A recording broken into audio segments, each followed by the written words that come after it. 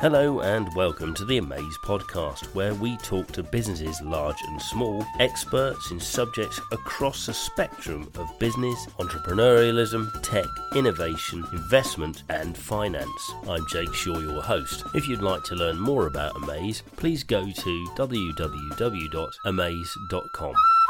Hello everybody, and today I'm joined by John Attridge from BBX. Good morning, John. Good morning. How are you, mate? You're all good? I'm very good, thank you very much, and thank you for taking the time to do this interview. John, just quickly, could you give me a kind of potted history of John Attridge and BBX, please? Well, I've been in business now for a better part of 40-odd years, and BBX and the concept the last 31 of those. So, in essence, a business community doing a bit of back scratching. You scratch mine, I scratch yours. Our total network nowadays is over 32 countries, about 480,000 businesses, all banding together to get a better result. You set up BBX so that companies could trade their excess capacity. So procurement and supply chain is quite an important part of what you are involved with. What are the main things that people get wrong with procurement in business today? Well, the first one is that they either delegate it to someone who is going to represent them, and they're not in the same position as the person who has the end in mind. So that can be one of the reasons. So the first thing is that you make sure you get the right representative if it's not you that's going about it. Then you've got to have a proposition. So what is your proposition? Why are you going to be different to anybody else that's in the chain? Do a bit of research. Have a look at the person or the business that you're trying to do business with, and try and get to understand their culture. See if you can connect up with them on platforms like LinkedIn or whatnot and develop some kind of relationship. It's a fair bit different if you're in, for instance, a government supply chain or into much larger companies. So it just depends on where you're aiming, really. If it's in the SME sector, there's relationships. If it's in bigger businesses, then connections play a big part. But things like being, for instance, nowadays you can be carbon neutral. So we've got a way that we do deal with that on BBX on enabling you to be carbon zero. So sometimes that plays a good part in whatever the place is that you're looking to get into. So just do a bit of research on the company and see what makes them tick. So what are the main criteria then when people are procuring? I mean, it's not just price, is it? Discounting is for people that don't want to be in business too much longer. You need to add value rather than discount. And procurement's no other way. If all you're doing is placing your order or trying to win the order based on price, you're only going to get a disloyal customer. So as soon as someone else comes along offering a cheaper price, they're going to move on. And in my experience, when you get a relationship that is beating you up on price, they're usually the hardest to deal with. They're not nice people, and they're always just trying to beat you up and then complain about the most inane things. And so My general experience is if you add value and develop a relationship with the other side, you're going to get a far better long-term customer that's valuable to you rather than causing you a pain in the butt. There's only negative outcomes, one of them being that if you give somebody a price and you discount it, then somebody's going, oh, right, you were trying to grift me then. It's value. Let me give you a quick example. You go to a restaurant and they say, you come back, Jake, and I'll give you a 15-pound bottle of wine. Now, that only costs £3 from them to obtain. So if they said, Jake, come back and I'll give you £3 off, what's the better value for you as the customer? It costs no more for the restaurant owner, but if they're providing value and value to the customer, then you're going to get a far better connection, aren't you? I speak around the world on why 50% of people in business survive despite their best efforts not to, and the other half fail. And getting back to your communication message, how many times do you try and do business with people and you can't get them on the phone? You have to go to their website and put in an email and they text you back, and it's so infuriating. Or you ring them and they don't answer.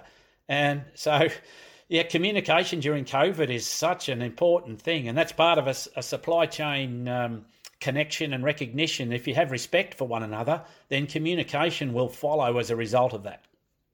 Have you got any thoughts on how relationship piece of procurement is now going to work in this digital space? Now we're just doing these digital communications. Yeah, I fully believe that there's no replacement on a long-term contract for a face-to-face meeting. But where it doesn't have the opportunity to do so, platforms like Zoom, we've been using them for 3 or 4 years. They work perfectly well, as you know, and we're using it here today. And it is the next best thing. What do you think about the idea of testimonials? Recommendation is a different thing. If there's a recommendation from somebody that you know, like, and trust, then that holds a lot more value than, every marketing company will tell you to put testimonials on your website, that sort of thing. And there's nothing wrong with that. Move it to video. You're using COVID. We've got the mechanisms nowadays. Get a video testimonial and make them real, not professionally made.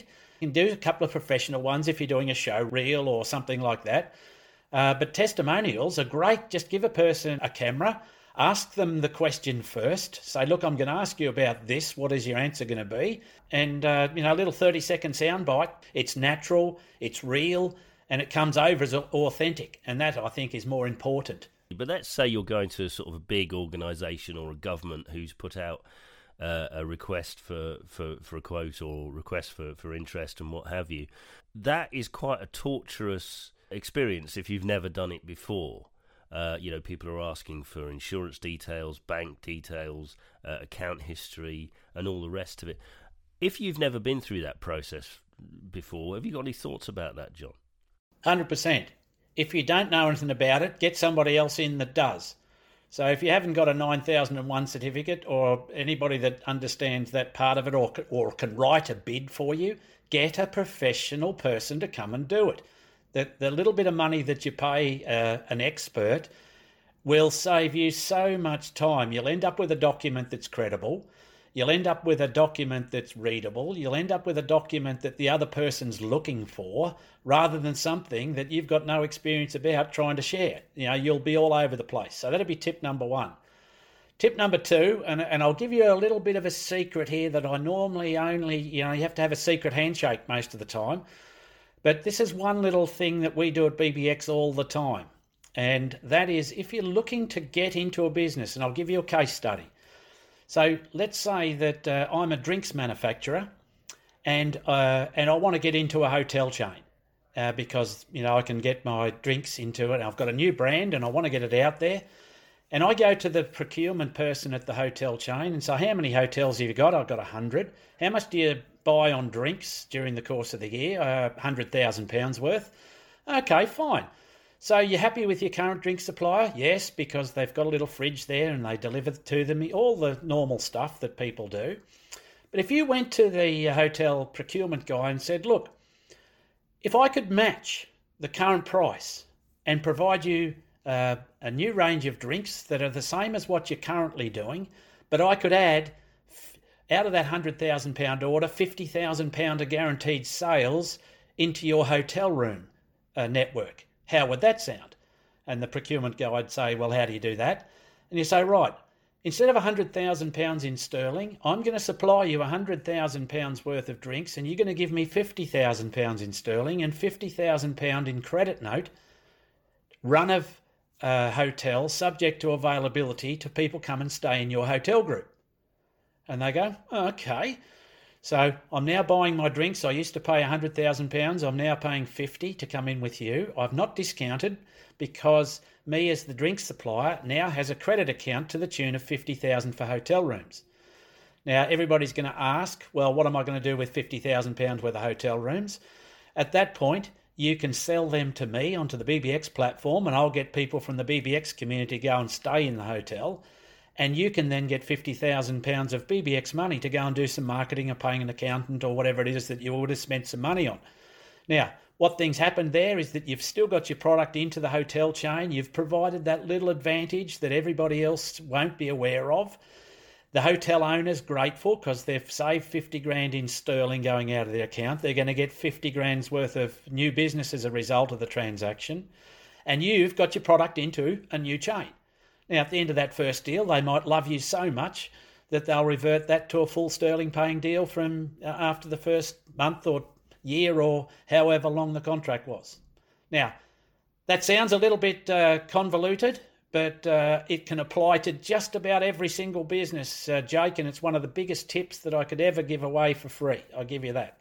Idea of being able to trade capacity, whatever that capacity is. And if you went back to the drink manufacturer, if they're trying to win market share, there's a perfect testimonial, because as a result of that, they can honestly say that I now do business with John's Hotel Chain and put it on their website as a supplier. What do you think the future looks like for people procuring services because of what's happened with COVID? Everyone's promising a recession or even a depression off the back of it. What do you think the landscape's going to look like, and how has it changed radically? It definitely will see an exit of people who are playing at businesses, so the ones that have just come along and not put proper structures down. So I think when the going gets tough, the tough get going, and it's the innovative people that are prepared to be nimble and agile. They're the ones that are going to get through that. And if they're going to do something different to get a better result, gone are the days when if you continue to do what you've always done, you'll always get what you've always got. That has changed. I had a Bulgarian manufacturer of socks. So he had a sock making factory, putting special heels and special toes into quality socks. And that's what he did pre-COVID. And of course, for some reason, the sale of socks isn't a priority for people anymore. So he rejigged his equipment and turned it into a hand sanitizer plant of some kind. He normally does 1.4 million a year in turnover. He'd done 3.75 million by the end of July. John, where do people find you if they want to get in touch and get some more advice? My email is just my name, john.attridge@bbxworld.com, or they can link in with me. John, thank you so much for all your great advice and great stories.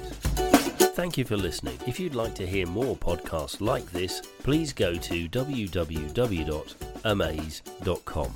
And don't forget to like and share this podcast.